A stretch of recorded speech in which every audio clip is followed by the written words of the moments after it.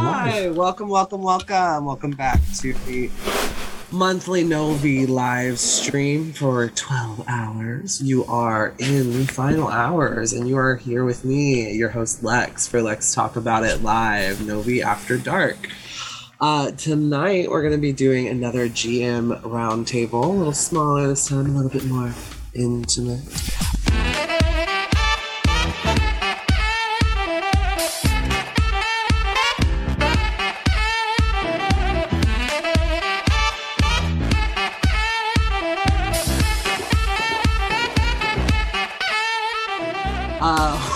My guests tonight are Nate and Joe.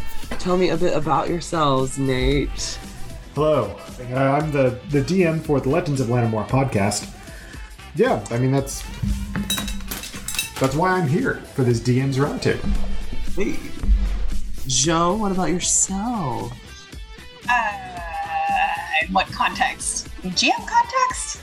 GM, player, whatever. Yeah, no, I am spastic player, and I am dipping my toes in the GM realm. I really like doing these little one-pagers for Novi. It's a lot of fun. I like the spontaneity of it. However, I have plans, and I've been developing stories and things like that to do through Novi. Hopefully, eventually, one day I will have my own little streaming of, well, no, not hopefully, I will, with Coyote and Crow. Mm-hmm. Fuck yeah! Can I get a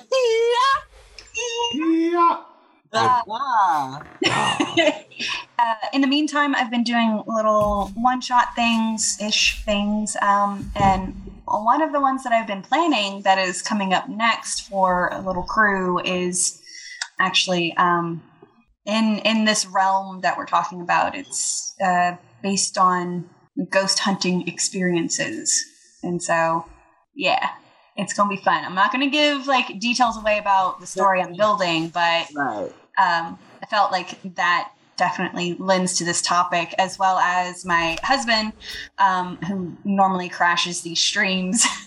Not sorry. He's not crashing. He's fully invited. He is. But he comes crashing through the house and it's like, oh, you're streaming. I'm going to come in and say hi now. I got things to say. But we are really collaborative in all of the games that he GMs. He is GMing 3 games right now. Yes. Yeah, it's down 1 game. Okay. Yeah, he GMs 3 games a week for different groups. And one of them in particular is for kids up at the dojo he works at. And so there's Friday night gaming for teens. And always around this time, he definitely incorporates horror and scary things into the story intentionally to creep out the kids. And so it's a different kind of challenge of tailoring the stories for a group that's between 8 and 14-year-old, or a group that he plays with that it's all adults that are like older, or like the group that I'm in with him where it's a mixed bag. There's like 20-year-olds and then me and another player in our 30s. Yeah. So, well, and you know, that's what we're here to talk about today, is like how to do those things. How do you build an intriguing mystery that like keeps your players curious about what the next answer is, what the next step is? How do you do a body horror in a way that, number one, is respectful, and number two, doesn't, cross anybody's lines? How do you, approach things like blending real life folklore into D&D lore and things like that? I'll tell you right now, the answer to the last one is just skin it on something else. Like, if there is some race of creatures that doesn't necessarily exist in D&D, but you really love it and it would fit in the world, especially if it's a homebrew world, just fucking take something similar and throw their stats on it. Call it a day. Give them those racial bonuses. But And there's a more nuanced conversation to have there. But yeah, like that's what we're here to talk about, because especially when it comes to issues of like body horror, so often we can run the risk of being ableist and being kind of gross. You see, especially like if you just look at not even just tabletop, but if you look at like Buffy in the 90s, in the early 2000s, or you look at Charmed, like a lot of the times the demons were like, they were missing limbs, or there was one on Buffy who was like super fat and couldn't like bathe himself. He had to constantly have a servant like dripping him with oil so he like didn't dry up. And like you see it all the time with like missing limbs supposedly being an element of horror and stuff like that. And it's like, there are people who look like that in real life, and you're calling them scary and monsters. Like, I had a kid that I went to school with all through like middle and high school named Adam. And he was born, and he like really didn't have full arms. Like, he had very small arms, and he had like not all of his fingers, and like he you know, had a different level of ability, but he was in marching band. Like, he now like works as a photographer, I believe. Like, he's out there getting it out there doing it. But like, yeah, like when you portray your monster as like one of the things that's so grotesque and off-putting about them is, oh, they have a one arm that's like really short baby arm, like Scary. What was that Scary Movie 2 that did that? Yeah, I think so. Do that in Left 4 Dead 2. Valve, that game, the Charger, has just one really big arm and one little arm. It's supposed to be like the zombie virus has mutated, and that's what one of the mutations is, and that's supposed to be horrific. Yeah, like so often we're seeing like genuine disabilities that like people live their lives with, painted as supposed to be these like grotesque and horrid things. And so like for me, my solution to that is no, not less of a limb, more of it. So like instead of, you know, saying he, you know, had no legs below his feet and he like walked on his arms, instead, no, he has extra feet. He has 2 thighs that come down, and then instead of just having just 2 regular Oh no, it's just your drink. Saved it. I passed the dexterity saving check on that one. See, that's the basis to all horror right there, thinking you're going to lose your drink. That is terrifying. No, you're equating drink to virginity there. Remember, because all horror is intrinsically moral policing. That's why the slutty girl dies first. Oh my God. So in last night's game for the kids, he was wanting to utilize the rules of a horror movie in with like inspiration points for the kids, like starting out on the beginning of the game, like everyone gets an inspiration point because they already split up the party. Oh no. And like some of the kids already got another inspiration point because like one of the rules is like don't eat or drink anything, like meaning like don't get drunk. But this is like going back to what you were just talking about, like don't take away something, give more. Some of the kids had already intentionally injected themselves with alien DNA to see what would happen. Maybe we'll mutate in a way that's helpful. Legit, like they saw what the repercussions were because like another NPC injected themselves to, like, it has to deal with the plot. That someone is sorcerer. Shoot, I'm probably mixing up characters. Anyways, one of the kids has a patron. That patron is actually like a ghosty type person in this thing they've been exploring, which turns out to be a spaceship has crash landed on a low-tech planet. And so alien Ghosty has been haunting the space and becomes a patron. Anyways, takes over the dead body of one of the other player characters who died previously. and injects like that dead body player character with alien DNA so this patron can come back to life, that means that this dead body of another player is growing new limbs, like expanding head, like more eyes are showing up. And all this body wasn't built to contain this type of soul. And so it standing out, and they were all like, oh, that's a lot. But wait, what happens if I take the same stuff? And Galen was just like, I mean, let's see if you survive it. He got a freaking nat 20, so fine. Yeah. And like, we love a great narrative role. 3 out of the 4 players took the injection, and they're all transforming and changing in different ways based off of their dice roll, but they were having to deal with all of that this week. And so he's like, well, you grew extra limbs, you have a big head now, you have the extra eyes, you get everything, and your stats switch.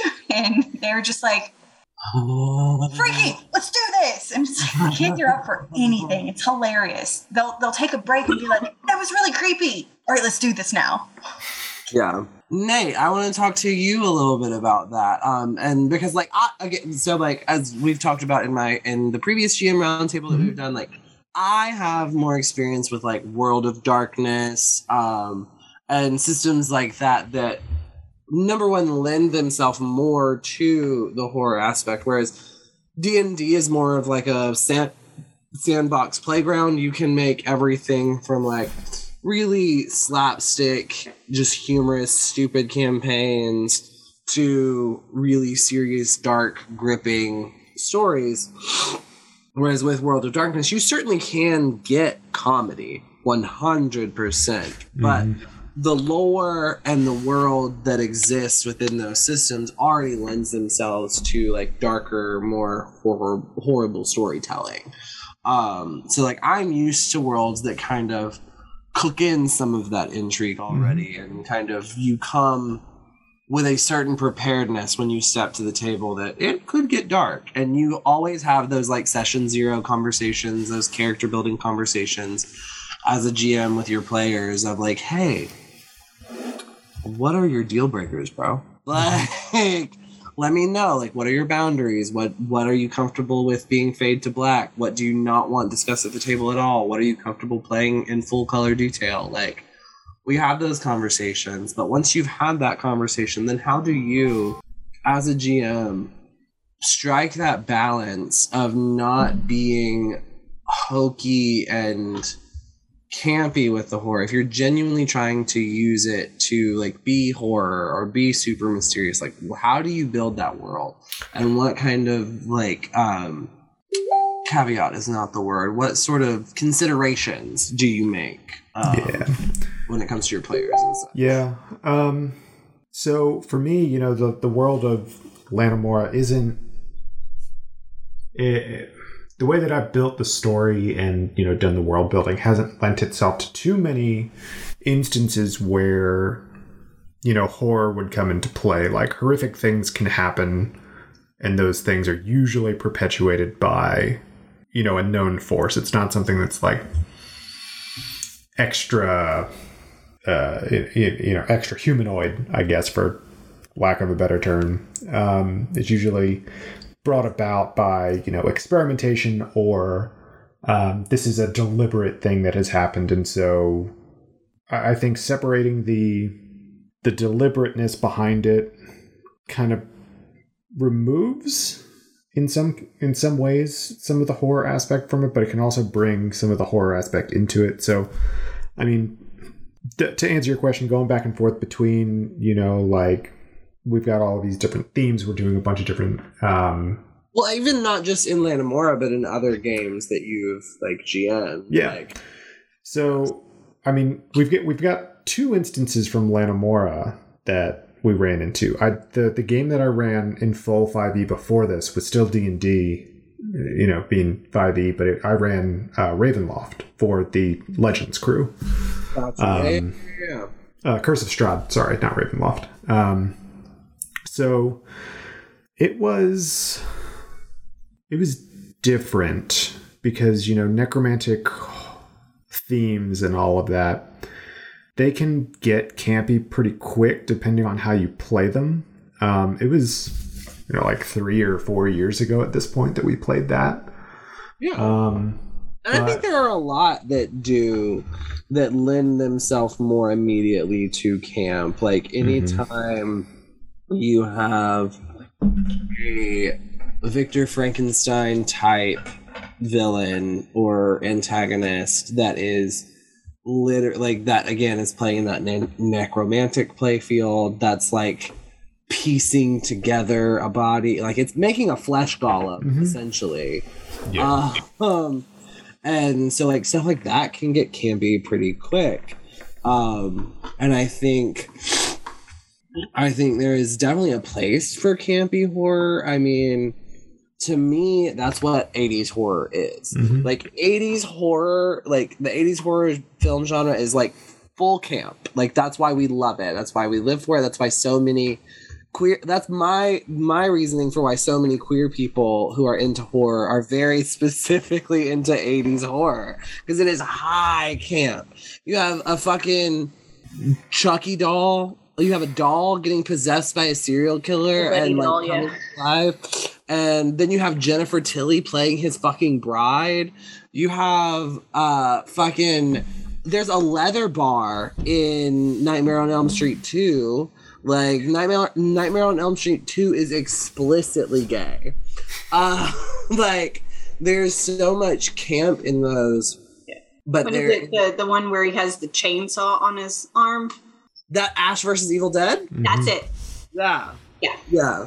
Yeah. Like, there's so much camp, and I think there's definitely a place for camp, because I'm that person, like, I don't know if it's because I'm two-spirit. I don't know if it's just because, like, I am a people pleaser, but I'm always looking to strike a balance. So, like, I always want to be able to genuinely, like, make you afraid and have those moments where you're, like, uncomfortable with what's happening, especially if you're playing a hero, like, and I'm playing all of the bad guys. Like, I definitely want to have moments where I make you uncomfortable, but I also want to have moments where that tension is kind of relieved, and where you can laugh at your antagonist, and you can laugh at yourself and your party members, because you have to have all of that in order to have a fulfilling experience. And I think it's important for, especially if you're running a horror game, to have those moments of quietness and respite, so that it just heightens the horror later.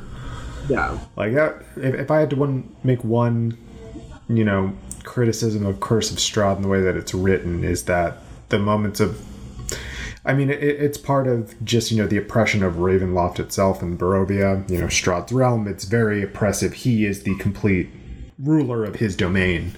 And so it's just, you don't have a chance to rest, really. You don't have very many chances where you can just, take a second and breathe. And it's just the instances in which you do get to, like, breathe.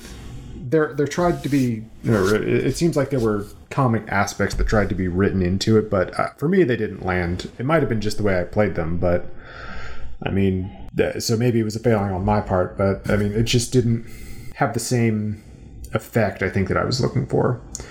Yeah. On the flip side, when I tried to do something with horror, like in Land of War, you were actually on those episodes where I tried to do something horrific.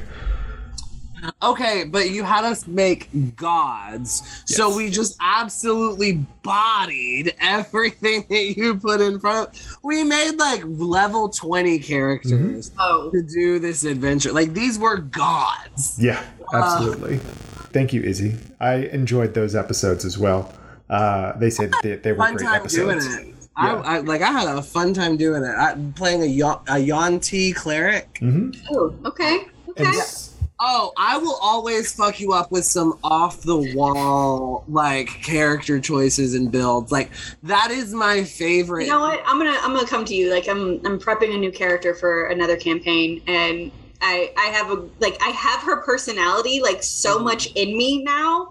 I just need to figure out the details of, and it's gonna be a weird situation. That is what I live for. That is what I live for. I love making characters that number one, you don't see. Like I made a Tabaxi tiefling, because when have you ever been at a table with a Tabaxi tiefling? Never. I like taking like these ideas and like just being like, no, you know what I've never fucking seen before? A fucking halfling barbarian. Like, just do the stupidest, most off-the-wall shit. Grr. Come back to toothpick. Yeah, figure out how it gets justified. And like, I do kind of the same, because it's all about, and like, to what you were saying about like having those moments of respite, and like, I like, pacing is one of the most important points of storytelling, period. Like, it doesn't matter what kind of story you're telling, if the pacing is fucked, like, it's not going to be a good story. And then, so like, but then even more so with mysteries and with horror, like that pacing is super important, because if you're just ramping up the whole time and you're not having those moments of plateau, those moments of respite, and those moments of quiet, like if it's one thing after the other, you would abandon the quest. Like if it's one horrific thing after another goddamn nightmare, you'd be like, you know what? Fuck it. I'm gonna head out. I don't need the Electrum. Fuck you. Fuck your quest. I'm out. So, like, let the planet die. It's fine. I'm retired. These moments where your players and their characters are able to be like, no, yeah, I'm growing, and this is worth it, and we're gonna get to the end. Yeah, and I mean, if you're just putting them up against horror after horror after horror after nightmare after, horrible thing that's happening to them, it's where are the quiet moments for character development so you can see what your character is truly fighting for, so that you as the DM can take it away from them later as part of the story. Right, like it's literally about, because I feel like, in my personal opinion, in my homo opinion, because I don't have humble opinions, just homo ones.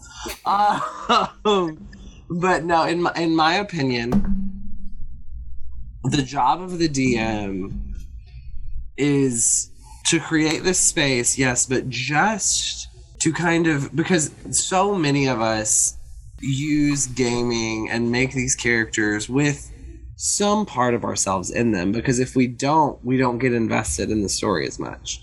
And so when we do that, there are things that like we're working through in our characters without even realizing it. And so part of your job as the DM, especially when you're doing horror and stuff like that, is to then like, okay, you've hit them with this horrific thing, and now that's gonna fuck with their lens. And now stuff that they were already going through in their life that because your players have given you their character sheets, like now you can be like, oh, and now that you've seen this, you're thinking about this moment that you've had with your father.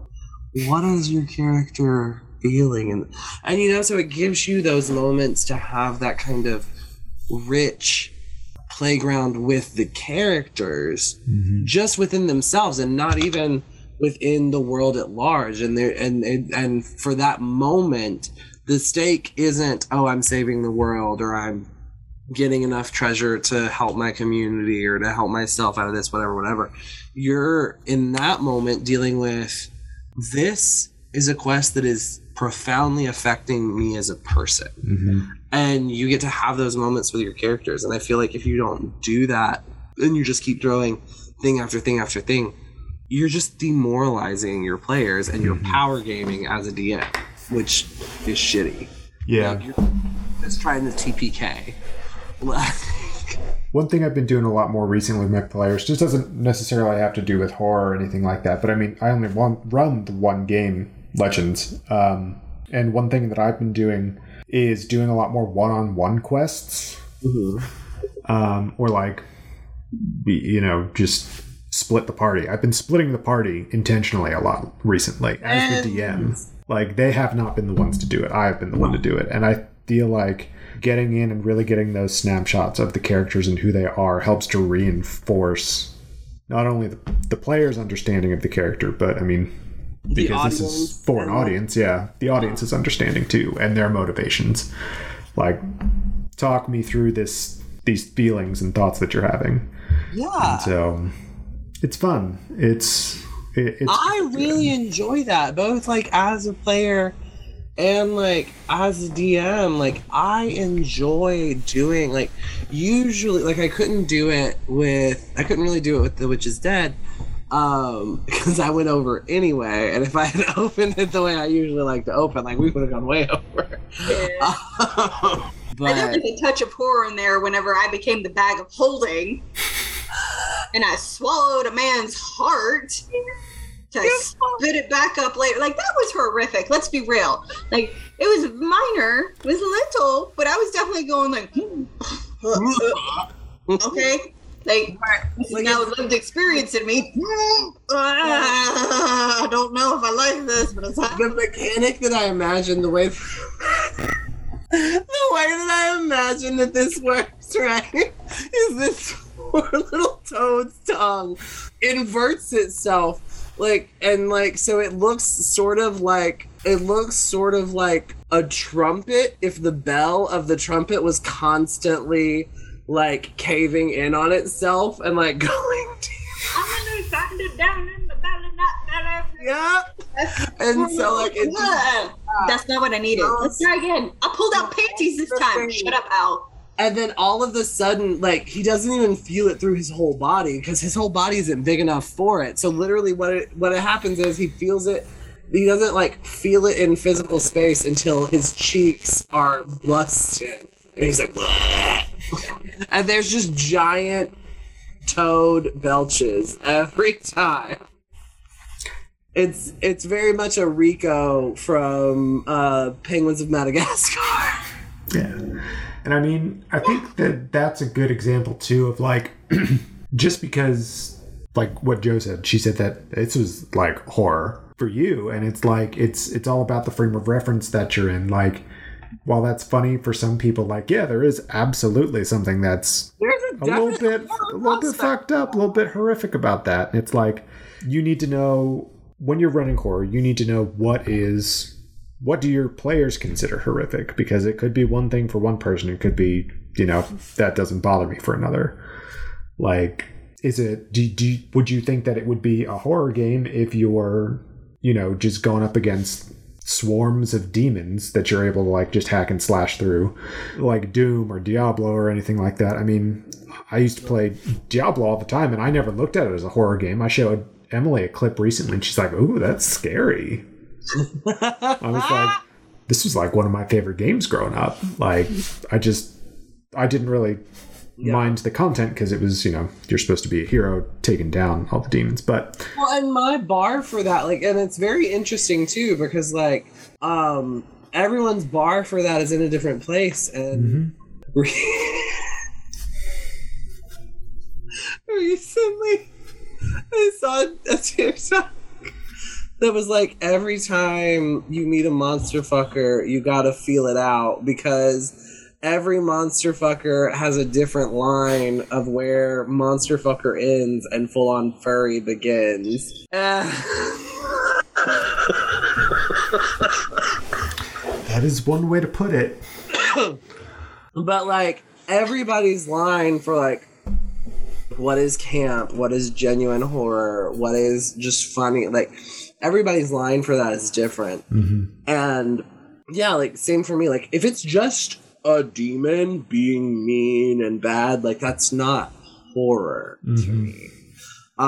If you're gonna do like I much prefer thrillers, psychological horror. Like, yeah, you can give me like bodies that are collapsing on themselves inside their own belly button, and it's just whatever cosmic shitty things that I'm like, but if you really want to affect me with horror, like, it needs to be psychological. It needs to be that, oh yeah, like, this guy is, killing people and stealing their faces, but he's doing it because his mother was a sex worker who was brutalized and murdered, and there was no justice for her or any of her friends that died. And so he turned into a serial killer who, kills men and erases their face because that's what was done to his mother and their friends.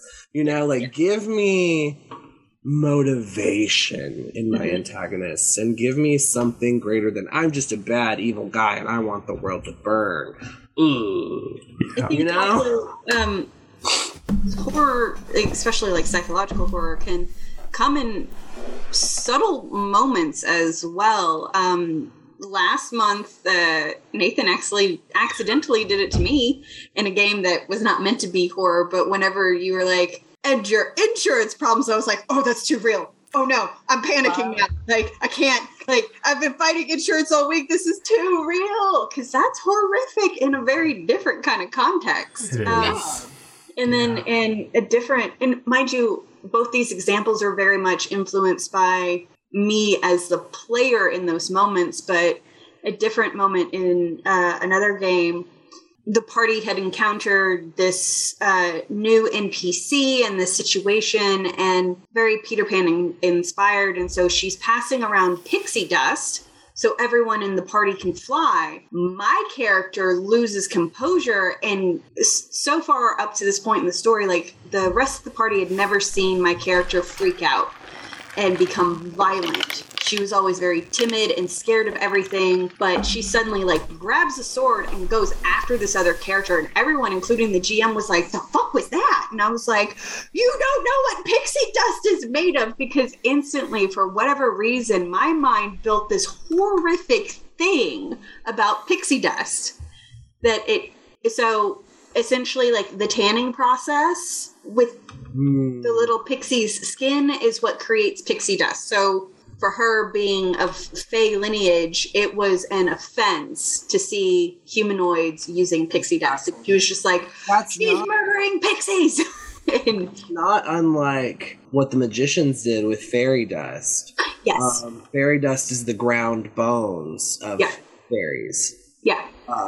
And so I had these intense visuals as the player to motivate me into action, freaked out the rest of the party, and they were just like, why? And my character explains, and even the GM was like, that's way more fucked up than I was thinking things through, but I'm keeping that. We're using that from now on.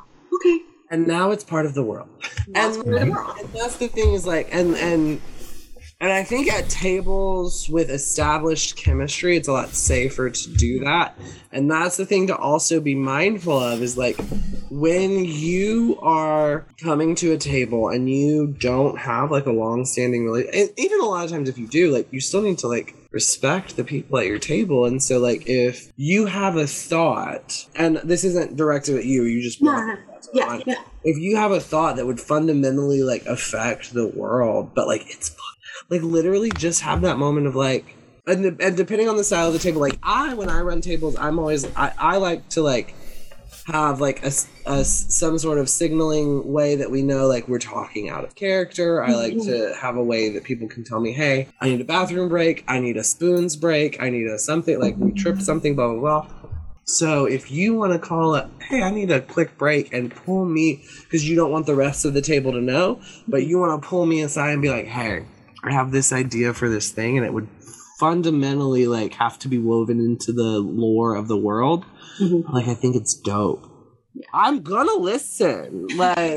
This is a world that we're all playing in. We should all have a say in how it works. I shouldn't be as the DM, I should be the person who thinks about the world the most, but I shouldn't be the only person thinking about how things work in the world. And if one of my players comes to me with something that I don't have a plan for and that I haven't thought about and it's dope as shit, I'm gonna be like, yes, motherfucker, and thank you. Because what's the point if we're not all having fun? Yeah, I was wondering how that was going to work. Thanks for the inspiration. Thanks for the inspiration. Yeah, thanks for the tip. You know what? I have been struggling with how that's going to happen for weeks. Thanks. Yeah. It goes to when you're writing your worlds too. You've always, at least for me, I always have this idea of what the big bad is, what the big bad does, and it, if you've got an adventure module, obviously the motivations of the big bad, how they're going to do it, all how to get through them, A to B, B to C, C all the way down to Z. But in a homebrew setting, especially too, I've got my ideas for what I want my villains to be, but my players are the ones that are picking out the things that are really the true atrocities. Right. Your players are the ones that determine what threads get picked up. Like, why is this villain still a threat? Like, there have been villains that have been brought in and then dropped, even in Legends. Like, we don't talk about one of them anymore. Is he still out doing stuff? Who knows? Don't worry about it. They just stopped pursuing that thread, and that's fine. But I figured out what they cared about and what they thought was really bad, and we're going to keep riding that. Yeah. And that's the thing is, once you start to learn your players and once you start to have a sense of the world that you're playing in together as a group, shit is not as hard as you think it's gonna be. Dear listener, if you are sitting here worried about, I don't know how I'm gonna DM, ask me how much prep I did for the game that I GM'd today. 10 minutes of prep. I did 10 minutes of prep for that game today. Yeah. And it's a one sheet, so they are definitely a lot easier. And I had the benefit of having players that were great and would pick up a thread and would run with it and would kind of weave stuff in, and I was playing real fucking fast and loose with those rules. I was like, this makes books read aloud. It also makes rugs talk if the rug has a face. But I wanted my players to have at least the opportunity to do something cooler than just make menus talk. I wanted to give them an option that might move the story along better. And would also make them feel a little bit more dope. Because having the potential to bring a deer bear rug to life versus making some menus dance and talk, which one do you want to do? Deer bear rug. Right. Every time. And sometimes that means that the deer bear rug is just going to do the worm towards you across the floor, and I was like, well, I didn't mean to do that. Sorry. It was very much are you my mama? Are you my mother? Kind of moment. Yeah.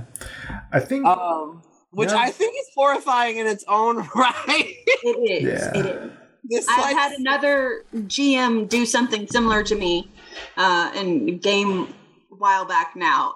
We rolled poorly while we were camping in the woods at night, and so we had a green hag or one of those bitches. Probably a green hag.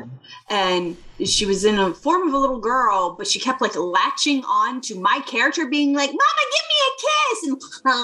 And I'm like, I hate children. Why? He's like, it's funny to see you squirm. You're horrific. Get it off of me. And yeah. There's so much knowing, and that's a big piece of advice that I would also give to GMs out there is if you really want to run a successful mystery or horror game, you need to have a table of people that you know. Go ahead. What were you? I mean, you're allowed to disagree with. Well, no, I was thinking about something else. I was thinking about the most important rule for running a mystery. What is the most important rule for running a mystery game? The most important rule for running a mystery game. I'm going to tell you this right now. Oh, guys, this is the secret insider knowledge. Insider knowledge. All right. Get your notebooks ready. You know where you want your characters to start, right? You know, in the conservatory. yes, you know what the ending is going to be. You know what the logical conclusion is. Mm-hmm. Don't write anything in between. Your characters will come up with it themselves. Yeah. Easy oh my peasy. god! Like time and time again, every freaking I think 12-week session that person has to do. Beforehand, he's so inspired. He offers them like 3 different choices of what to do, and he has the framework for all 3 because he's insane and pre-plans like a son of a bitch. Mm-hmm. Kids will pick out one of them, and then he'll go back and spend an entire week like planning out like the story and everything, and then he lets them loose in this world that he builds, and they go crashing through every which way, and it Oh, Godzilla, that bitch. every single time he's like, well, I probably should not have planned as much. And the worst and best time of it was last year around this time. We ended up calling that campaign Grand Theft Chariot because he wanted to put them through like this like Hades redemption story and resurrection and all this really cool nah. Those kids decided they were going to be outlaws, kill guards, and like one of them almost like was hanged in like anyways, it was nuts. And the Halloween special for that was hilarious. Ooh. And so much screaming from them like being scared and excited. And like, no, they wrecked house on his story every single time. And he just is like, they're having fun, so I don't care. And I would really say, and like there are, like you do want to do some planning as a GM because there is that element of fun, like leading them down these paths and like them figuring stuff out that you've laid before them. And it's like, yes, pick up the crumbs. Like that is. So you sure you want to go down this hallway without a torch, right? Like literally. My favorite thing to do every time, like Ace or Joe was like, or Emily was like, oh, well, could I? I'm like, that's certainly something you can try. You know what else is a great thing for your toolkit? The rope, baby. You do with it what you will, and if it's hang yourself, there you go. Yeah. Learn this trick too. Okay, go on. Oh, sorry. I thought you were going to give us a trick. That was a trick. Just like, yeah. I'm just gonna roll something back here real quick. Okay. Okay. What are you doing? Yeah. Just. Oh my God. What did the like? Then in part of, I think this was part of the session yesterday, but they're still trying to figure out the mystery of the spaceship without knowing it's a fucking spaceship yet. They're dealing with technology, and so they think it's magic. It's that kind of. Anyways, they finally figure out the door system, and someone's on cameras in the intercom system, and they find a room that is just covered in blood from head to toe. And one character was like, nope, and fucked off. And another character was like, I'm going to go in there anyways. And by themselves? Yes. And this is how you get turned into a hashtag, bitch. Person was like, are you sure you? Yes, like we need to really make sure. And then the kid that was on the monitors was like, can I see if there's anything in the room to at least warn them? Roll for it. And they've rolled well, and so they were able to inform, there's nothing in there. I'm still going in there. You're going to get a bloodborne disease at this point. Stop. Do you want hepatitis C? Because you're about to have it. And yeah, but it like for me, if I would have been like the first player, the girl that was like, nope, room full of blood. I'm good. I know what that smells like. Like that's what she said to their group. I know what that smells like, and left. And I was like, oh honey, period. You probably just confused the fuck out of the boys in your group, but that's fine. But I would have been like, that's a no. But then one of these little boys was like, I'm gonna go in there and check it out, double check. Okay, sir. Mm-hmm. So she cared about the horror of that, whereas he didn't, and there was just players, man. They will do some crazy stuff. Yeah. Well, and it's also like, people are looking for their moment, and then as a GM, like. And that's the thing is I like to try to give people places and times to shine. But you also will have people that just like pick it and they're like, this is my moment. And it's like, baby, is this your moment? Do you want that to be? Do you really want to do that? Like when Emily left Ace to go into the house, I was like, I'm going to be obscenely nice right now because I could full kill Ace for you just abandoning them. Yeah. Like, and that's the choices you have to make as a GM is like, I don't ever want to be adversarial. Like, yes, I am my player's adversary, but I'm also their advocate. Like, my whole job is like, I have the imagination to come up with a world if we're doing homebrew stuff. Mm-hmm. And I want to share that world with my creative friends who I love so much, and I want to go on an adventure with them. Mm-hmm. And so, like, yeah, as a GM, like, does a part of you want to TPK? Maybe a little. I don't ever usually like to. But I'm also a GM who's like, you play stupid games, you win stupid prizes. Like, you will be facing consequences for your actions. Yeah. Consequences are important. And I think that's something that I've been thinking about this since we've been talking about it. I think it's hard for me to run a truly effective horror game because one thing that I think kind of defines, the gameplay in a horror game itself is that you've got to say no to the things that your characters are trying to do a lot. And I really want to say yes all the time. Yeah. Like, how can I help you do this thing that you're trying to do? And in horror or, any sort of, situation, dire situation, it's like, if I truly wanted to push that, you are in dire straits, you are in desperate need of help.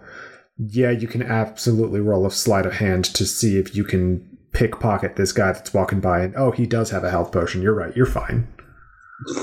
Like, yeah, it's like you got to give just enough desperation, a little bit more as a treat so that they feel a little more scared in their situations. That's where, like we saw that in action today with the fucking mimic chest that I like made up in this fucking... Mm-hmm.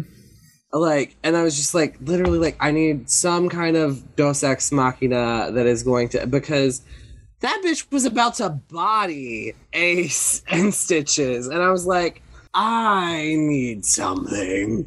And so, like, I quickly thought up and reskinned, like, 3 weapons from, like, Digimon and Xena and stuff, and like just like reskinned them in like a tabletop context in my head. And I was like, okay, roll me a d6.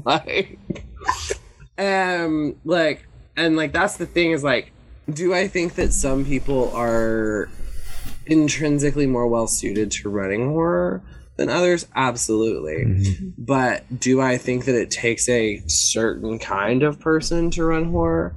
No, like they can't be like squeamish or easily triggered. Like I know people who I would never want to play in a horror game with because so many things would be off limits. But even me, who likes a bit of horror, like I am not about to deal with graphic depictions of clowns or cockroaches because I am deeply phobic of both of them.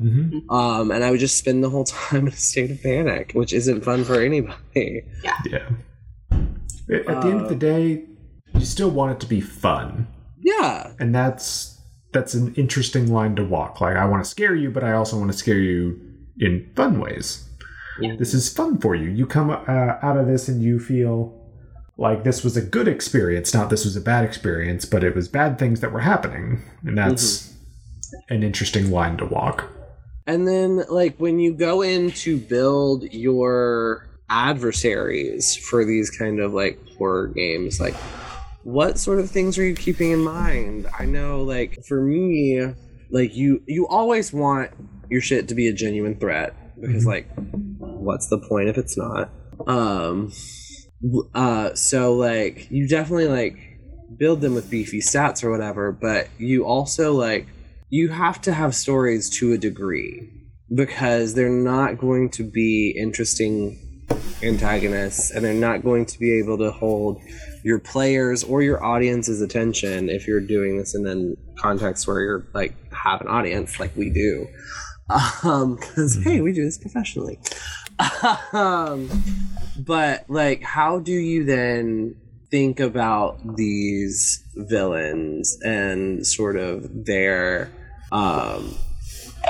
motivations and backstories and things like that, especially because I know for a lot of people, they don't run like full horror campaigns. Like a lot of people I know, like they'll have like, especially if it's like a long running campaign or a campaign they know they're going to be on for a while, they'll have like certain bosses and certain things that get very kind of horror and terrifying, and then like, okay, then it's our standard line them up, beat them up sort of thing.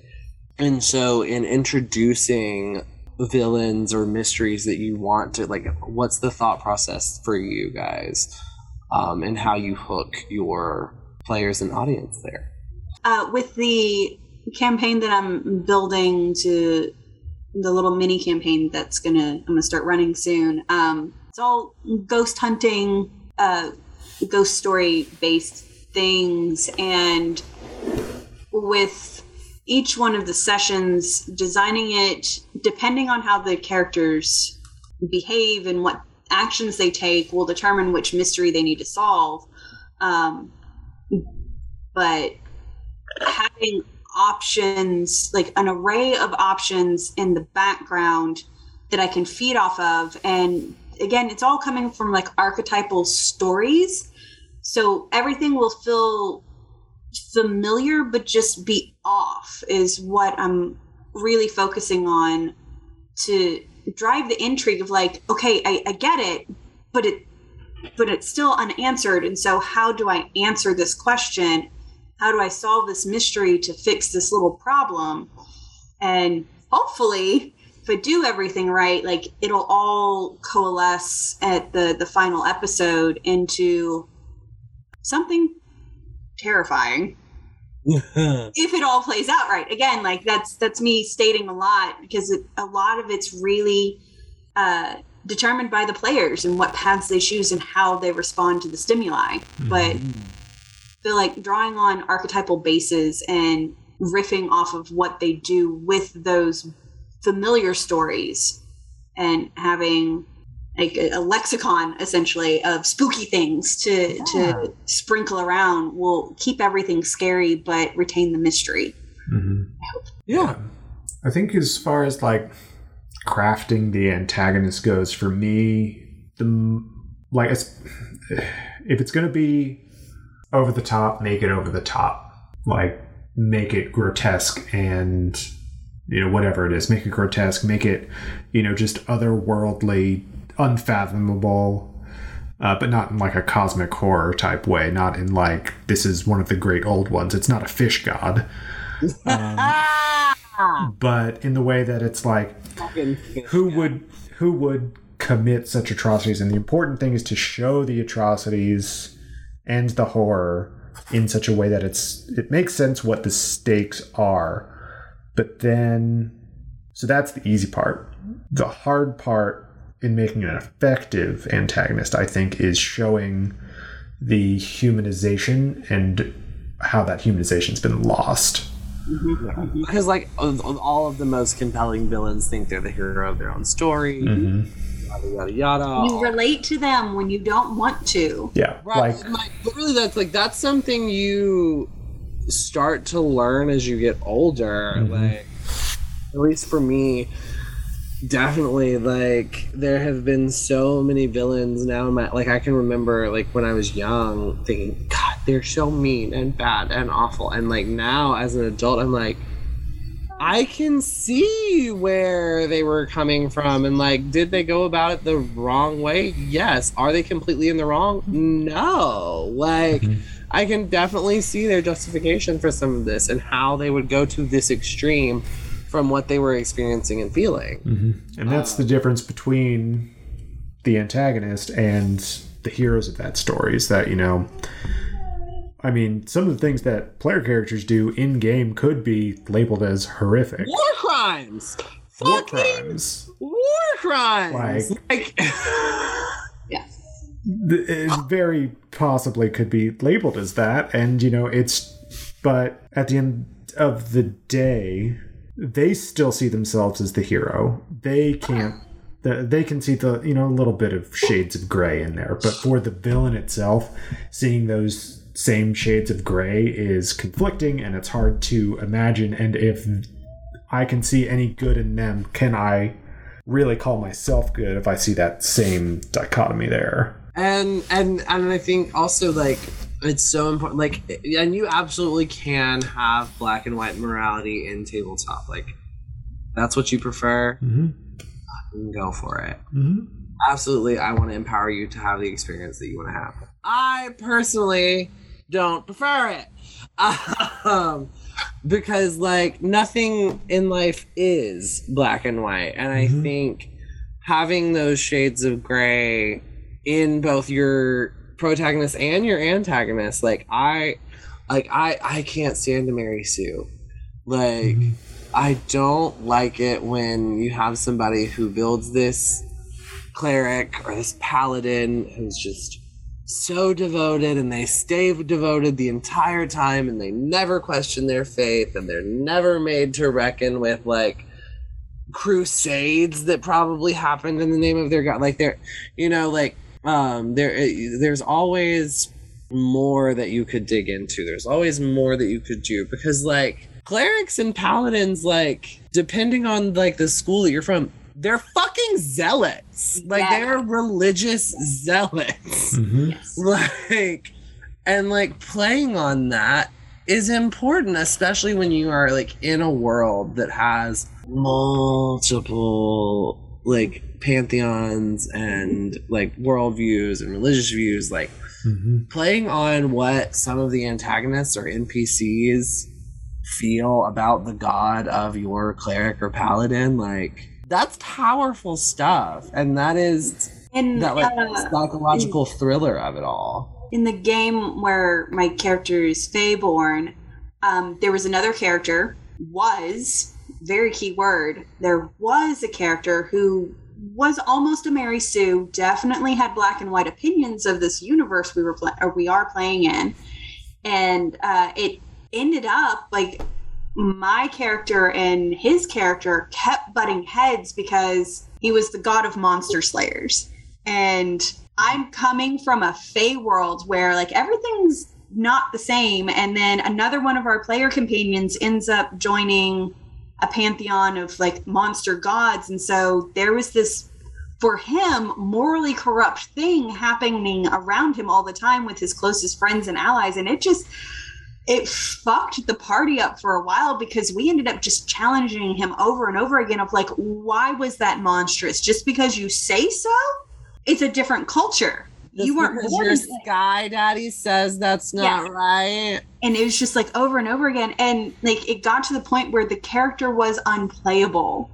And the player had to, like, let the character loose into the world. And he built a new one, and fun new person added to the party, and so that's its own thing. But our party now is dealing with some of the repercussions of that other character running rampant without, like, the supervision of everyone, and we've come along to some stuff. That's so neat to get to be able to do, though. Yeah. Especially if everyone's on board with it and everyone's, like, cool and chill with, like, the outcome, like, because that's an appropriate character loss.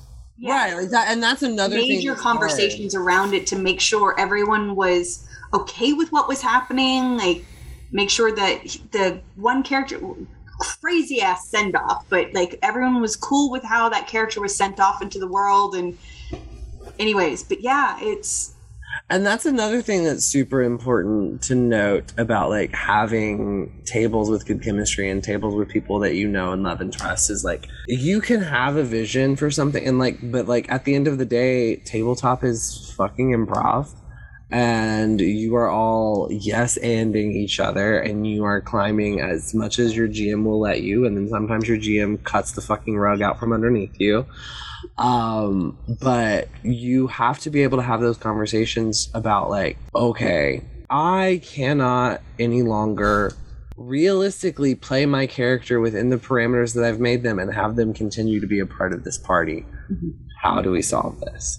If you don't want to roll a new character, then we start talking about how we either write this dude off, or this dude is going to have to go through something that so fundamentally shakes them to their fucking core that they change their fucking beliefs. And so like, but you have to have those conversations, and it's just like the same thing with body horror. And like, if you aren't having a good time, you need to let your fellow party members know. You need to let your GM know, like, hey, I'm not having a super great time. Like, here are some things that I think could help me better enjoy it. Like, whether that is like having some development on something in your backstory, or, you know, like, just like figure it out. Yeah. Going along with the body horror theme, because you mentioned that, it made me realize like the breaking point for that character. For a while, he had, sorry, it's kind of random, but my character gave him a title in her court, which meant he gained wings and extra powers and things like that. But because of his choices and this, that, and the other, my character revoked his title. That is the only thing I said. Like, I am revoking it to make him stop this attack. He can't keep attacking this king. Like, he has to stop. He's no longer this thing. And him and the GM ran with it. And so, like, his wings were ripped away from him, but would keep growing back, injured.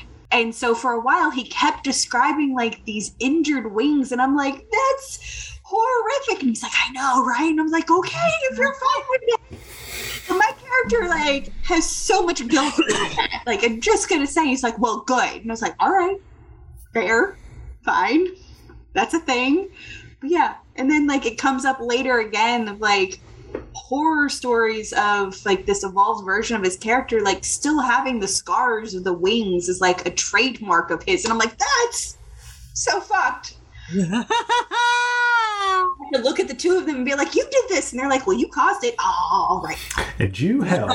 Hey. Like, yeah, it's very that, like, you have to have those conversations at the table and away from the table as well. And, like, yeah.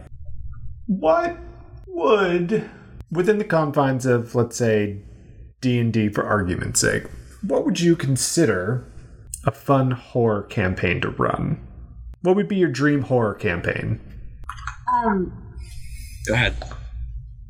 Hang on, I don't remember what it's called. It's one of the new books that came out that's like Feywild meets Wild Beyond the Witchlight? I think that's it, yeah. Just because it's right there and like what I'm familiar with at this moment. And I'm not the most like up to date on all the options out there, but I feel like the circus aspect of it just lends itself to so many different kinds of psychological tropes to horrify people in a safe-ish space.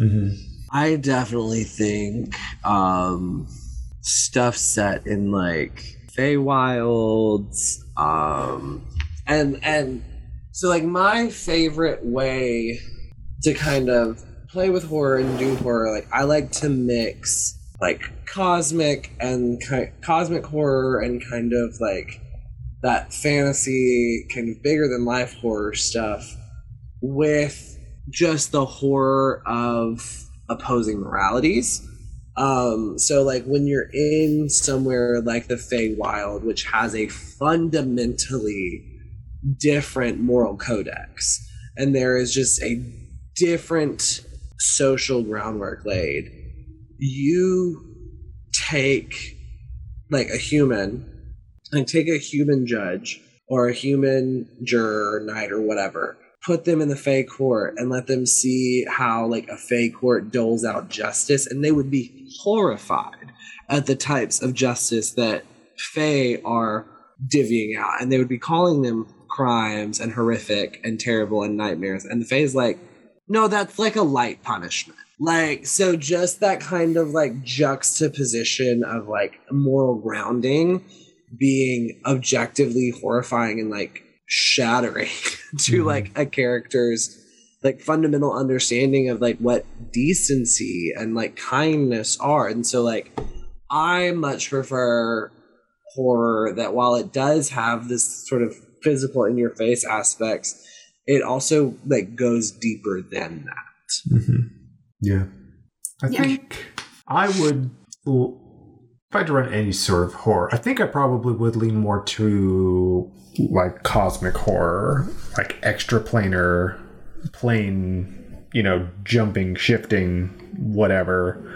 Yeah. Like start off in a small place with small sphere of influence, and then as you pull out, the characters just start to learn more and more that they have less control over the things that are going on, and there's just that feeling of whatever it is impending doom, existential dread, what have you. Like this is just feels insurmountable. But yeah, I was gonna say I'm also very much into that sort of isolation and growth horror, where you kind of like where you have somebody who like gets stranded alone in space or stranded alone in the wilderness, and they're having to overcome just the horrors of how do I survive when I don't have this skill set, and I have to either do it by myself or learn to trust people who like I was just on a tour bus with or whatever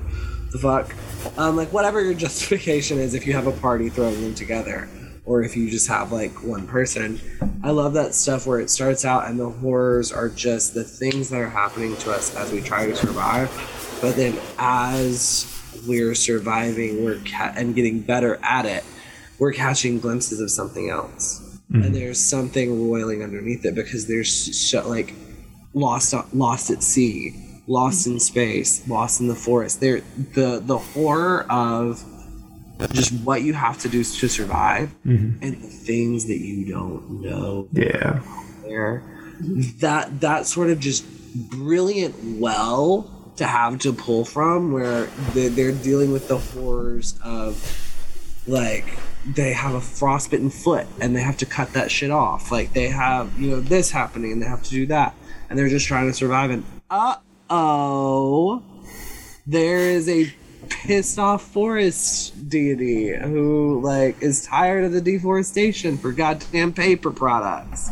Or that way. Like I just really love something with a lot of fucking meat. Like I like to have the ham, the salami, the turkey, the spicy mustard. Like, I like all of those flavors together. Give me those layers. Give me those meaty layers. It's really what... And it might come from me being a creative, but like, I love rich characters that exist in even richer worlds. And so like when you're able to, whether it's as a GM or a player, like play out that kind of stuff where like I have my surface level shit going on and there's something else going on that I haven't even scratched the surface of yet. Like, yes, please give me good soup. Good soup.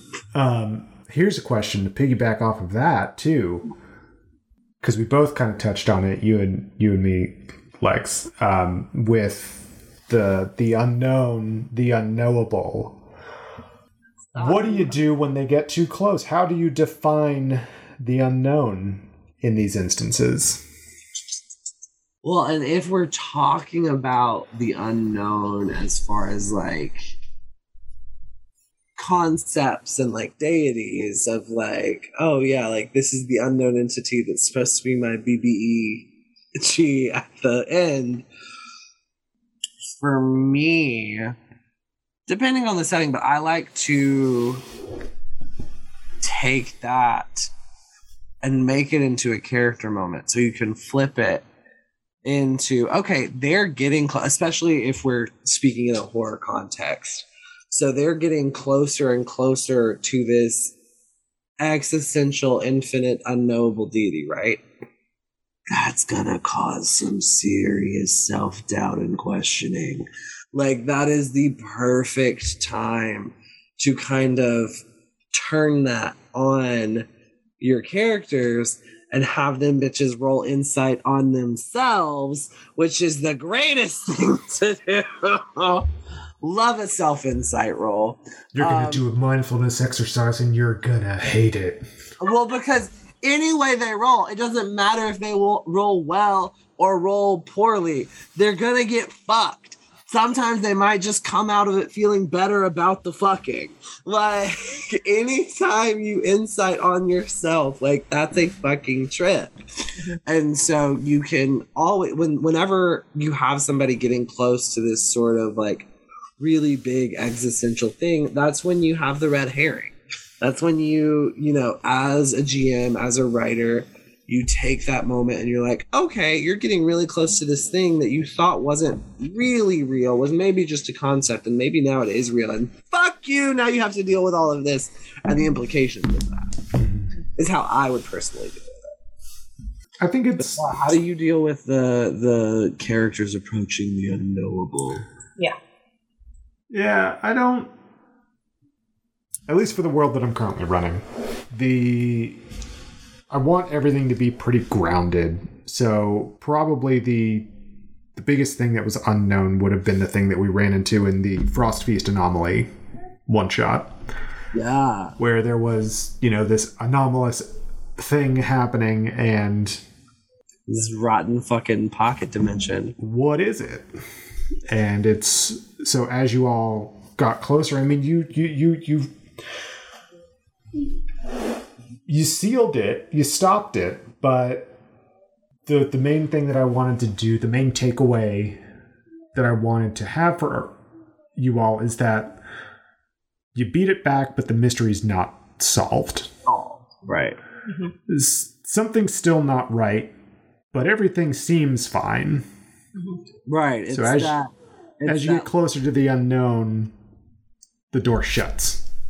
Yeah, it's like that, eye shimmer at the end of at the end credit scene.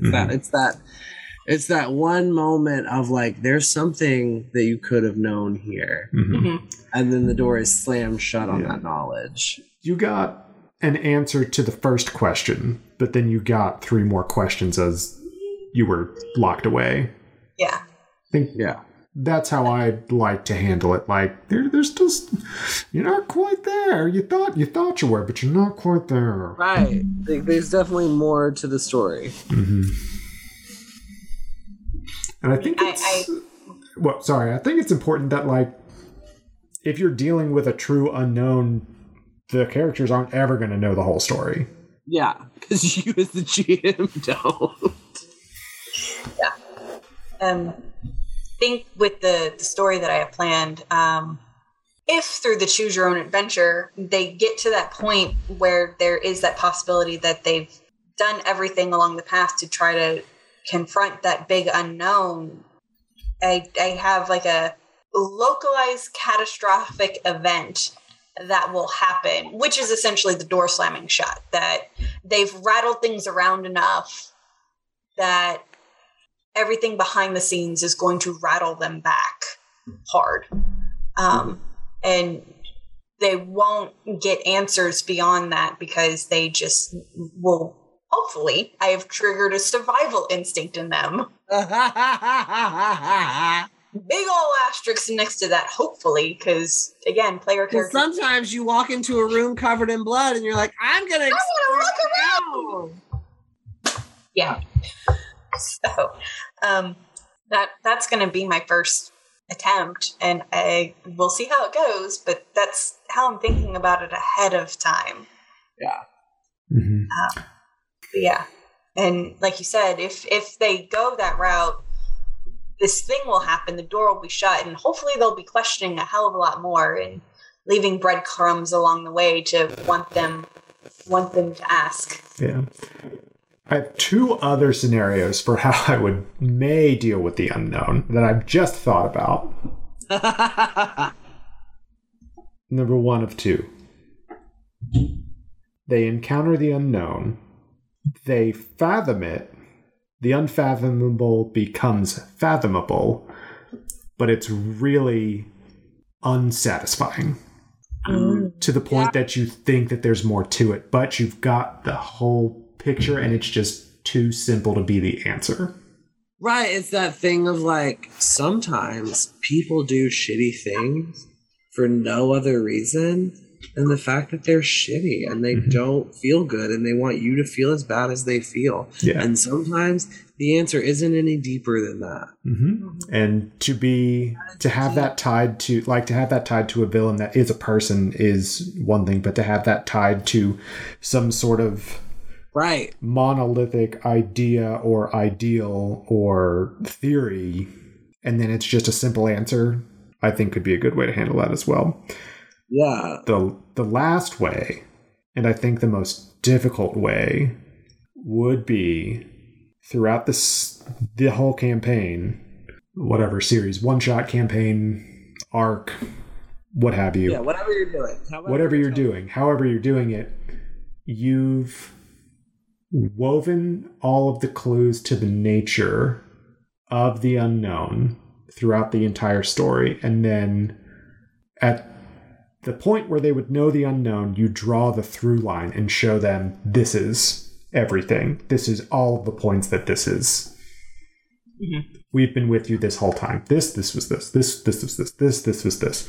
But that's a lot harder to do. That takes a lot of planning. Yeah, like that takes a lot more planning and adaptability. So like that takes, you've been pre-planning sessions and they've picked up those breadcrumbs, but they didn't pick up those breadcrumbs to follow to that. So like that is where you as a GM, like, and we talked a little, like you touched on this with G of like making these storylines, and he's like, oh, well, they're having fun, so I don't care anyway. Like for me, like if there's shits that I want them to see, but I don't want to be accused of railroading anybody. Yeah. I just like I have there's more than one way to Walmart. Yeah. So like I plan the thing that I want them to have, and then I try to like lead them to it without having to like strong arm and be like, don't split the party, go west. Like no, like if you choose to go east, we're just gonna take a different road, and there's gonna be a different way to get to that plot point.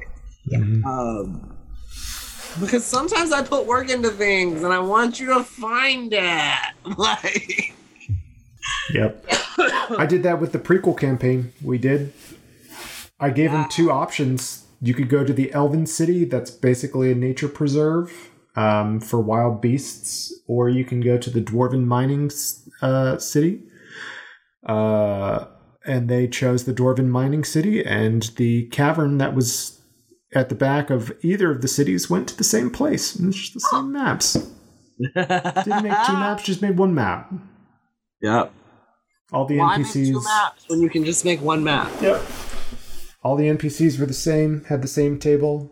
It's just what flavor do you want your starting place to be? I love that. Yeah. I love that. So yeah, I think it works out.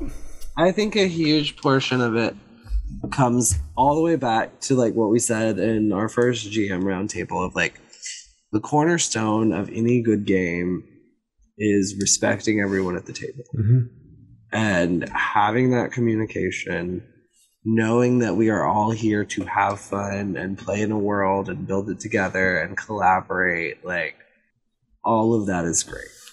Yeah. All of that is fun. But also like it is hard, like for me, like it is hard, especially like having been a player more than I've been a GM and knowing like what it's like to be like, no, like I want this to work so bad. I feel like I was obscenely kind in the game that I GM today, but I think Emily would probably disagree. Ace might disagree. Ace got hurt so bad. Ace got hurt, but to be fair, like Ace rolled like garbage the last half of that game, and that's the thing is like I could have really laid in, but I was like, no, like I don't. That's not the point. Like I want y'all to bring your mistress back to life. Like I want y'all. Like I'm not after a TPK on this one sheet game. Like, no. Yeah. I mean, I'm already that's doing shit I'm not supposed to do and making shit up as I go along. yeah. But I feel like I end up being a lot nicer than I probably should a lot of the time. I'm like, I try to find ways for my players to win, and I should be a lot more of like, you get what you get, baby. If you like it, I love it. Like, you want to do that, go right ahead. But I tend to give a lot of like, well, you could do that, or you have this skill that you could use to do this. I mean, it's still that balance of, you know, we during that game today, I shouldn't speak for everyone, but I mean, I definitely felt the urgency of the moment. Good. Which came about through the collaborative storytelling and the urgency of like, I can't herk up the stuff fast enough, and they can't I can't find the right stuff to herk up. I'm so nervous. I keep grabbing onto the wrong thing, and my friend is getting beat up by Viney Bitch, and my other friend just ran off into the house like a scaredy cat. What? Right. Situationally, it all fed in together to drive those moments of urgency, and you had really good narrative roles the whole time too. It was like if somebody needed to figure something out, you had it until it came to barfing the right product. Yeah. So. Then narratively, it was like, oh my god, he can't get the stuff out. Like stall for time. Like, yeah.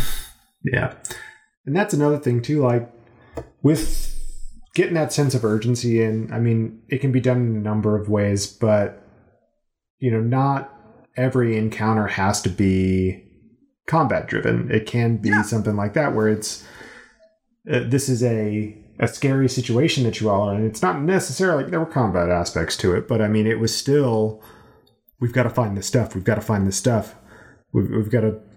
put an end to this, you know, and you were working towards a goal with a time limit rather than the goal being ending the witch. The goal was get the stuff out of the toad. Right. Like the fight with Homegirl was completely a product of killing her boyfriend, which they had to do to get his heart. Yeah. Don't get me wrong. But like, also the fact that you had a cat, a fox, and a toad standing around being like, how do we dig a heart out of a human? Right. That was that was probably you being a very generous GM, as you had our crow friend come down and take the knives out and be like, here's some magic. Whoop, a plant gave it to you. Yeah, like I literally, like I didn't know how y'all were gonna do that, so I was like, let me just be very kind to you guys and that. I will say that was the kind moment that you gave us. Still, that the plant then like extracted the heart out, still beating, and you all looked at Toad. Mr. Toad would be like, "Okay, swallow it now. It's still warm and juicy. It's the worst. I don't want to swallow this." Yeah. I think that there was another kind moment with the owl. There were a lot of avian moments, kind avian moments. Yes. Yeah. Definitely. That's been the. Hold on. You know what the through line of today has been? What? Kind birds. Kind birds. There was Herringbone in Adventure Skeletons. Herringbone was barely in Adventure Skeletons. But Herringbone did drop the sword, and then they got more bones. So we had Herringbone as a bird. I guess we can count doing as he was told to be kind. Yes. Hey, Herringbone could have been an asshole. Then there was, The Witch is Dead, which went great. Yep. There were the two birds in that one. Next we had Unkindness, which also had birds in it. Now Mythology had foxes, which you could say are birds. You could say that. You could say foxes are birds. Say that. You would be wrong, but you can absolutely say those words in that order. Yes. String those words together. All right. So my whole plan didn't work. Unkindness, it ended with them pooping in a dude's mouth. For a second, I literally just forgot that they were birds, and I was like, "Yo." why is everybody down for shitting on some dude's car? What? And then I was like, wait, they're birds. And now all of a sudden we're shitting in people's mouths, which again, an aspect of horror, like, you know, you don't have to be running a horror game to have aspects of like horror and squickiness in Horrific. Yeah. Birds, benevolent animals, I guess we can say, because the foxes. Yes. Yeah. They help. The foxes were good babies. The foxes were good babies. Hey, but there was a fox in The Witch is Dead too. There was. Yeah, there was. Oh my gosh. Now my headcanon has that like little kitsune that followed everyone through the mountain and is like now the little guardian up at the shrine at the top. Yes! Sorry. Excellent. I love that. Very I well. love that. Yay. I love that. I love that for us. I love that for that world. That's super fun. Yeah, so like, okay, we are winding up here. But yeah, like what are I would say, what are your hard, like, what's the stuff that makes you hard lean out when you're engaging in mystery or you're engaging in horror with your GM and with your friends? Like, what are the things that make you go, yo, no, like, you're, like, so, because for me, it's just, like, gratuitous displays of like bodily fluids, dismemberment, like just cheap kind of shock value stuff. Like it's fine to have it once in a while, but to be describing this room and we're coming in and it's just dismembered legs and like arms hanging from the ceiling and blah blah blah blah blah, and the chandelier is made of intestines and candle. Like no, like that's a lot, and honestly it's more camp, and it's not even good camp. That makes me lean out. As always, adversarial GMs make me lean out really heavy. Like I get it, like there were moments where I was like, no, Emily, you can't roll that, like this is what you're gonna roll.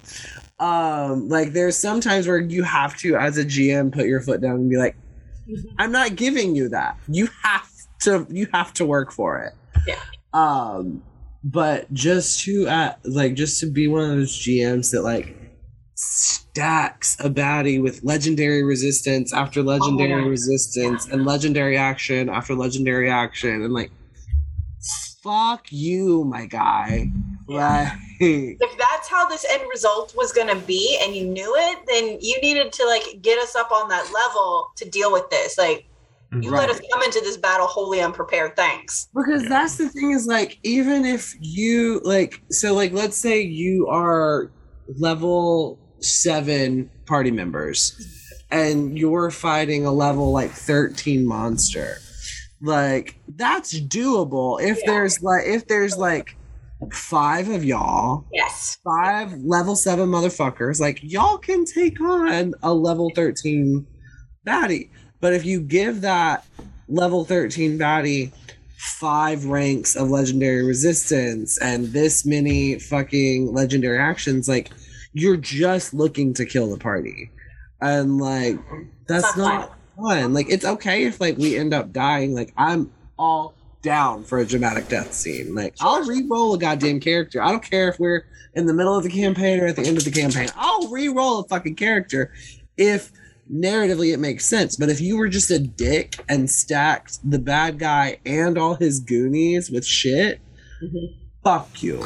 Like I think that obviously encounter building is an art and not a science.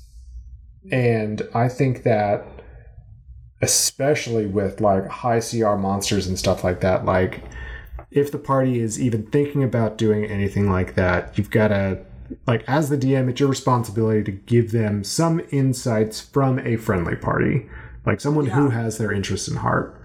Someone like give them advice from all sides, give them, you know, the lowdown, like, is there someone they trust? Can they say this isn't a great idea? Or is this, you know, someone that's trying to hurt them and say, well, try your best, like trying to egg them on. But as far as like the actual encounter itself goes, once they've made that decision, yeah, I think that the CR itself, yeah, is I don't use CRs.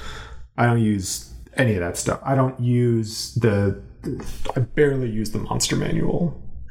I look at what narratively is the story that I'm trying to tell in this moment, and how does it best suit things moving forward.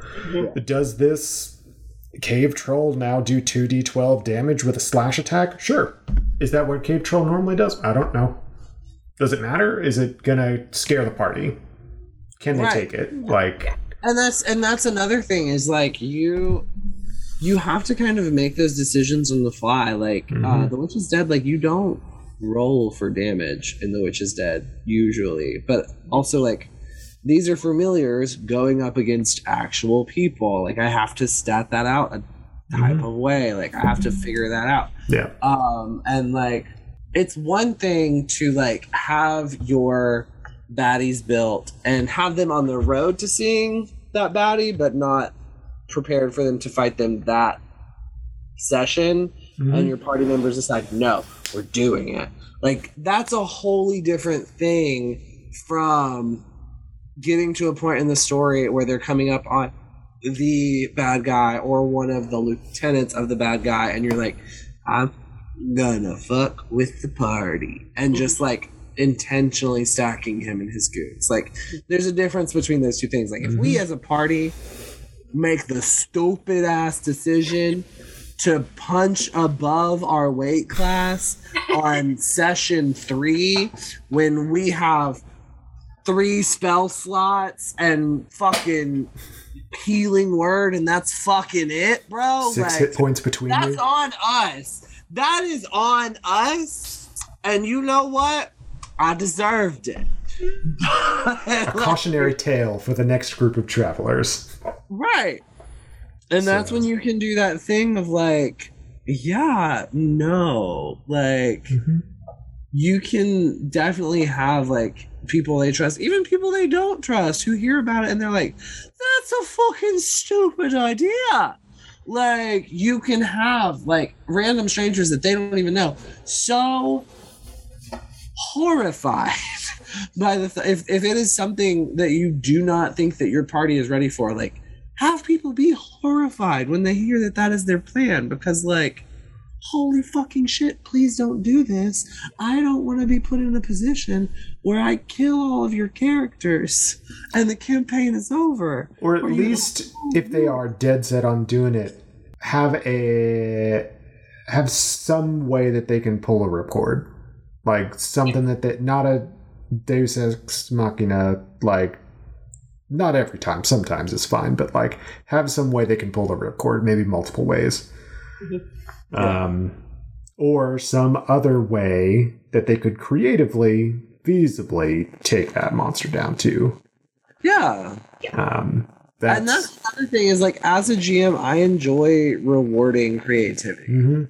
Like if you have a spell that you're using creative as shit, like one of my favorite, most wicked, most creative ways to use the create water cantrip is one of my favorite examples is when they were like, I use create water in their lungs and to drown them.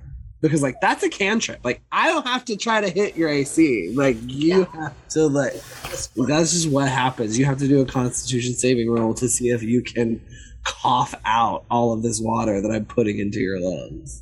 It's one way to do it. And so like creative shit like that, I'm like, yeah, absolutely. Like fuck me up. Give me some creative shit. Well, and even like I will as a GM like offer things. It's like when Emily was like trying to hop on Homegirl's face, was like, well, you're really like realistically you're not close enough that you would be able to just flat foot leap. But if you're willing to take this risk and do this danger, like there is a lot of reward on it. There's a lot of carrot and the stick that gets played when you're GMing, I feel like, as well, especially in like mysteries and horror games, to kind of, because you don't want to ever be like, no, you can't deviate from this path because this is how I wrote the fucking mystery. And if you don't find this clue, then you can't feasibly solve this. Like, no. Yeah. You need to give people options. You need to be. There is more than one way to Walmart. I guess the way I view like campaigns in general too is that like you've got the carrot and stick analogy. I see horror as carrot and stick. One carrot, one stick. I see non-horror campaigns, just regular fantasy campaigns, as one of those cartoon sticks where you've got like 8 different hot dogs on one stick, but they're all carrots. You got eight carrots, one stick. Here's all your breadcrumbs. This is the one stick that I've got. You know, whatever you all want to do. Yeah. Yeah. I mean, like, we could talk about this forever, but I do, yeah, like, I think when looking at horror and mystery specifically, I think the biggest quote-unquote rules would be, you know, definitely keep that communication up, even more so than usual, especially if you're playing in those psychological areas, especially if you're dealing with like issues of self-worth or like stuff like that. Like while that stuff can be genuinely horrifying, like, or even if your character is just like a living bag of holding, like if somebody has like purging feels like that, like the way that I played that for Mr. Toad could have been severely triggering for someone. So you want to make sure that you're doing those check-ins of like, hey, like, is everything good? Is everything Gucci? Are you still having a good time? Are you still feeling safe? But yeah, so you just want to make sure that you're keeping that communication together more than even your baseline, probably. And also, if you are a planner, and with mysteries you kind of have to be, not necessarily with horror, but you definitely have to be at least a little bit of a planner for a mystery. Mm-hmm. What you want to do is like, you don't want to get locked into this is the path to solving this mystery. You want to have, I would say, more of a flow chart than a roadmap when it comes to that kind of stuff. So like, you want to be able to bob and weave and like, oh, they picked up this thread but not that thread, but they can follow this thread back this way, which will lead them to that, which will then give them another chance to hit that thread. Mm-hmm. And you know, some threads don't get picked up, and that's fine too. Like, you have to, as the GM, think about, okay, what, and like Nate, you already said, like, what characters are we enjoying? What parts of the story are we enjoying? What parts don't we care about? Okay, fuck those parts of the story. They're not part of the story anymore, you know? Oh, you don't like this rogue Xanathetu that I have made and put 20 hours into, but you like Boblin the Goblin? Okay, here's your new NPC. There you go. Any last thoughts to leave our dear listeners with? The most important thing, especially with horror and mystery, I think, is have fun with it. Be respectful to your players, you know? And you're all there to have a good time, so if you're not having a good time, you're doing it wrong. And examine that. Dig into it. Ask why. Yeah. Your players will tell you. If you've got good players, they will tell you. And if you are a good GM and making them comfortable, they'll tell you. Like, that's the thing. It's like the mark of knowing you're a good GM is like the same as like knowing you're a good friend. It's not all of the good things that your players and your friends tell you. It's the mark that they are able to come to you when they are uncomfortable or when they're not having a good time, and trust that together you'll fix it. So many people think telling somebody that something that's quote unquote negative or quote unquote a criticism is bad, and no, it's not. Like, that's part of growing and playing and learning and just being human beings. So like, we need those critiques. We need those like honest dialogues of like, yeah, I'm having a good time because this, that, and the other, or I'm not having a good time because this, that, and the third. You know, like, you can't just sit there and be miserable and then make everybody else miserable by proxy, because like, it's very obvious when somebody is not having a good time at the table.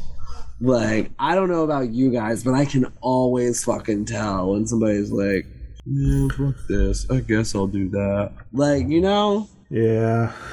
I mean, you'll have a better time yourself too as GM, knowing that everyone's having fun. Yeah. Knowing that people are engaged, even if, it's not, I mean, it can be fun, entertainment, whatever emotion, so long as it's on the spectrum of entertainment, I guess. Like, some people like to be scared. Some people like to have feel good, happy, fun sessions all the time. Some people love just fucking slice of life bullshit. Yep. Some people love that cottagecore. Some people like the hack and slash. Some people want to absolutely eviscerate just hordes and hordes of baddies. Yeah, some people want genuine dungeon crawls. Some people want like high fantasy adventures. Some people want urban fantasy homebrew shit. Like, you have to figure out what stories you like to tell as a GM and dungeon master. And then you have to find the people that love those kinds of stories and can help you tell compelling ones. And it's okay to not jive with somebody at the table. That's another important thing that I want to put out there is, like, if you as a player are uncomfortable with a GM or other players, or if you as a GM are uncomfortable with players, like, bring that shit up. It is okay to be like, hey, love your energy and I see what you do, but I think our play styles are just too different to mesh. Like, there is a way to do it without saying, I think you're bad at this game and I don't want to play it with you. Because, like, it's not that they're bad at the game. It's just that they're playing the game in a way that isn't conducive to the way that you play the game. And if it's your fucking table, you have to address it. Yep. And there is a lot of Otis on the GM. And I don't think people realize that a lot. Like, players are always like, oh, I want a table. I need a GM. We need somebody to run for us. And it's like, running is a lot of work. Like, even if you're not putting mad prep into all your sessions, like, it's still a lot of work to be responsible for moving the story forward and for making sure you're maintaining a respectful space and a safe space for the whole table, not just in what you say, but what people say at your table, because the buck stops with you as the GM. Like, whether or not a player can stand up for themselves, like, I hope they can. Everybody should be able to stand up for themselves. But if they're not, for whatever reason, that's your job as the GM to be like, hey, that player was speaking or they were about to do something. Let's resolve that before we come to what you're doing. Or, like, there's a lot of emotional responsibility that GM takes on that I don't think, especially those of us who have never GM'd, realize. Yeah. It's work. But if you put the work in, you can make it fulfilling. Absolutely. We did it. There is nothing more fun than, like, coming up with this world and then riffing and making it better and just having a good fucking time with your friends. Like, I love that. I love, for a moment, all of our minds being linked and all of us just like, okay, yes, and then I can do this. And what if in the world this is how this was structured? And what if, like, there's just that creative flow, man. We love to see it. I think Nate summarized it really well of, like, make sure you're having fun and everyone else around you is having fun, because that's going to be where the best storytelling happens. Because, hey guys, I don't know if you knew this, but the G in TTRPG stands for game. Like, it is supposed to be fun. Like, it is a goddamn game at the end of the day. There, depending on the system, it could be stupid amounts of math and algebra, or it could be or it could be one die or one fucking sentence. Like, it just depends on your system. There's a system out there for everybody, Yes. and there is a play group out there for everybody. Multiple play groups for most of us. And with that, I want to thank you, dear listeners, for joining us. I want to celebrate the fact that we have fulfilled our goal for donations to the Legacy of Hope Foundation. Thank you guys so much. Donations clearly are not limited to this stream. Please, if you are listening to this episode of Let's Talk About It and feel so moved, please go donate to the Legacy of Hope Foundation right now while you're listening. You can find them at legacyofhope.ca. Period. Because they base out of where? Canada. And apparently they need their own web address. But thank you guys so much for joining me. Joe, any parting plugs or wisdom that you want to leave with our dear listeners? Players, be brave. You can GM too. And once again, you can find me on Instagram at Little Star Girl. That's me. You'll see photos of my cats and some art adventures. Other than that, I work with a nonprofit called Solid Stance for Unity and Community. We bring the clarity, self-empowerment, and fitness of martial arts to disenfranchised communities around the central Arkansas area. If you want to find out more, solidstance.org. That's what I got. Otherwise, hopefully in the coming months, I will have new contents coming out at Novi. Yay! Very exciting. I'm really excited for these new projects. Nate, please leave us with your parting wisdom. My parting wisdom is... As my eye tries to escape my skull. Yes, it's very good. My parting wisdom to you all, dear listeners, is... I guess just don't leave your car window open when it looks like it's going to rain. You can find me on Twitter at _SquidToaster. You can find me on Legends of Lanamora podcast at LanamoraPod, and here on Novi Twitch sometimes. We do these monthly live streams, and we do it at the last Saturday of every month. And so if you're here on the feed, you know what the handle is, I guess, but for those of you listening via the Let's Talk About It podcast. Yeah, so we are Novi_Studios. On Twitch. On Twitch. On Twitter, we are Novi_Studio. Or you can check out our website at www.novistudio.io. This is the first time that we've plugged the website in a while. All stream even. But yeah, you can check us out at novistudio.io. We've got links to all of our pages, all of the podcasts that we've got going on right now. Currently, we are running Legends of Lanamora Season 2, City and Snow Season 1, which is they are sibling podcasts set in the same world, 127 ages apart. We have Let's Talk About It, this show that you're watching right now. We've also got What's What with Dilly and Dally, and in 2022, we've got some new projects forthcoming. So keep your eye on this channel, audio listener. And I'm going to hand it over to Lex, because I don't do the sign-off for this show. It brings me joy to watch you fumble every single time a promo is passed. I live for it. Listen, you got to make it memorable, baby. Hey, memorable and unintelligible. That is your style. That's my brand, baby. Hi. Thank you, dear listeners, so much for tuning in. Thank you, those viewing on the Twitch stream, for your donations to the Legacy of Hope Foundation. It is something near and dear to my heart and Joe's heart as Indigenous descendants and people of this land. And I want to remind you, as always, dear listener, the only thing that you owe to the world is the same kindness that you owe to yourself, until they have proven that they do not deserve it. And I don't care what you have done in your past. You always deserve kindness from yourself, even if that kindness is you doing the work to change what you need to change, because that is the greatest kindness that you can give to yourself, is the ability and the room to change.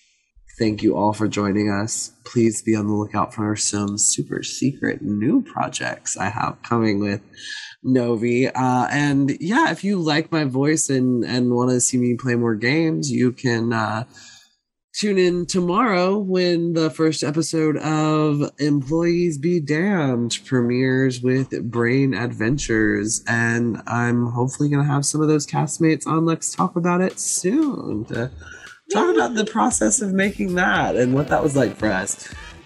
Again, I want to thank you guys so much.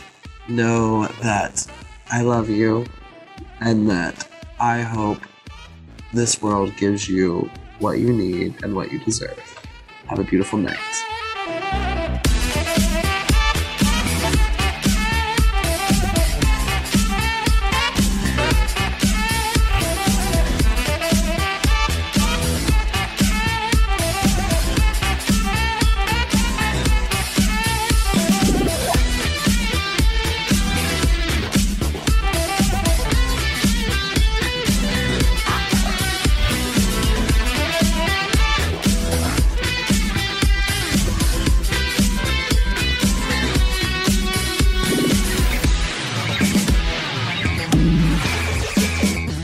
It is Ryan here, and I have a question for you. What do you do when you win? Like, are you a fist pumper, a woohooer, a hand clapper, a high fiver? I kind of like the high five, but if you want to hone in on those winning moves, check out Chumba Casino. At ChumbaCasino.com, choose from hundreds of social casino-style games for your chance to redeem serious cash prizes. There are new game releases weekly, plus free daily bonuses, so don't wait. Start having the most fun ever at ChumbaCasino.com. No purchase necessary. VGW Group. Void where prohibited by law. See terms and conditions. 18+.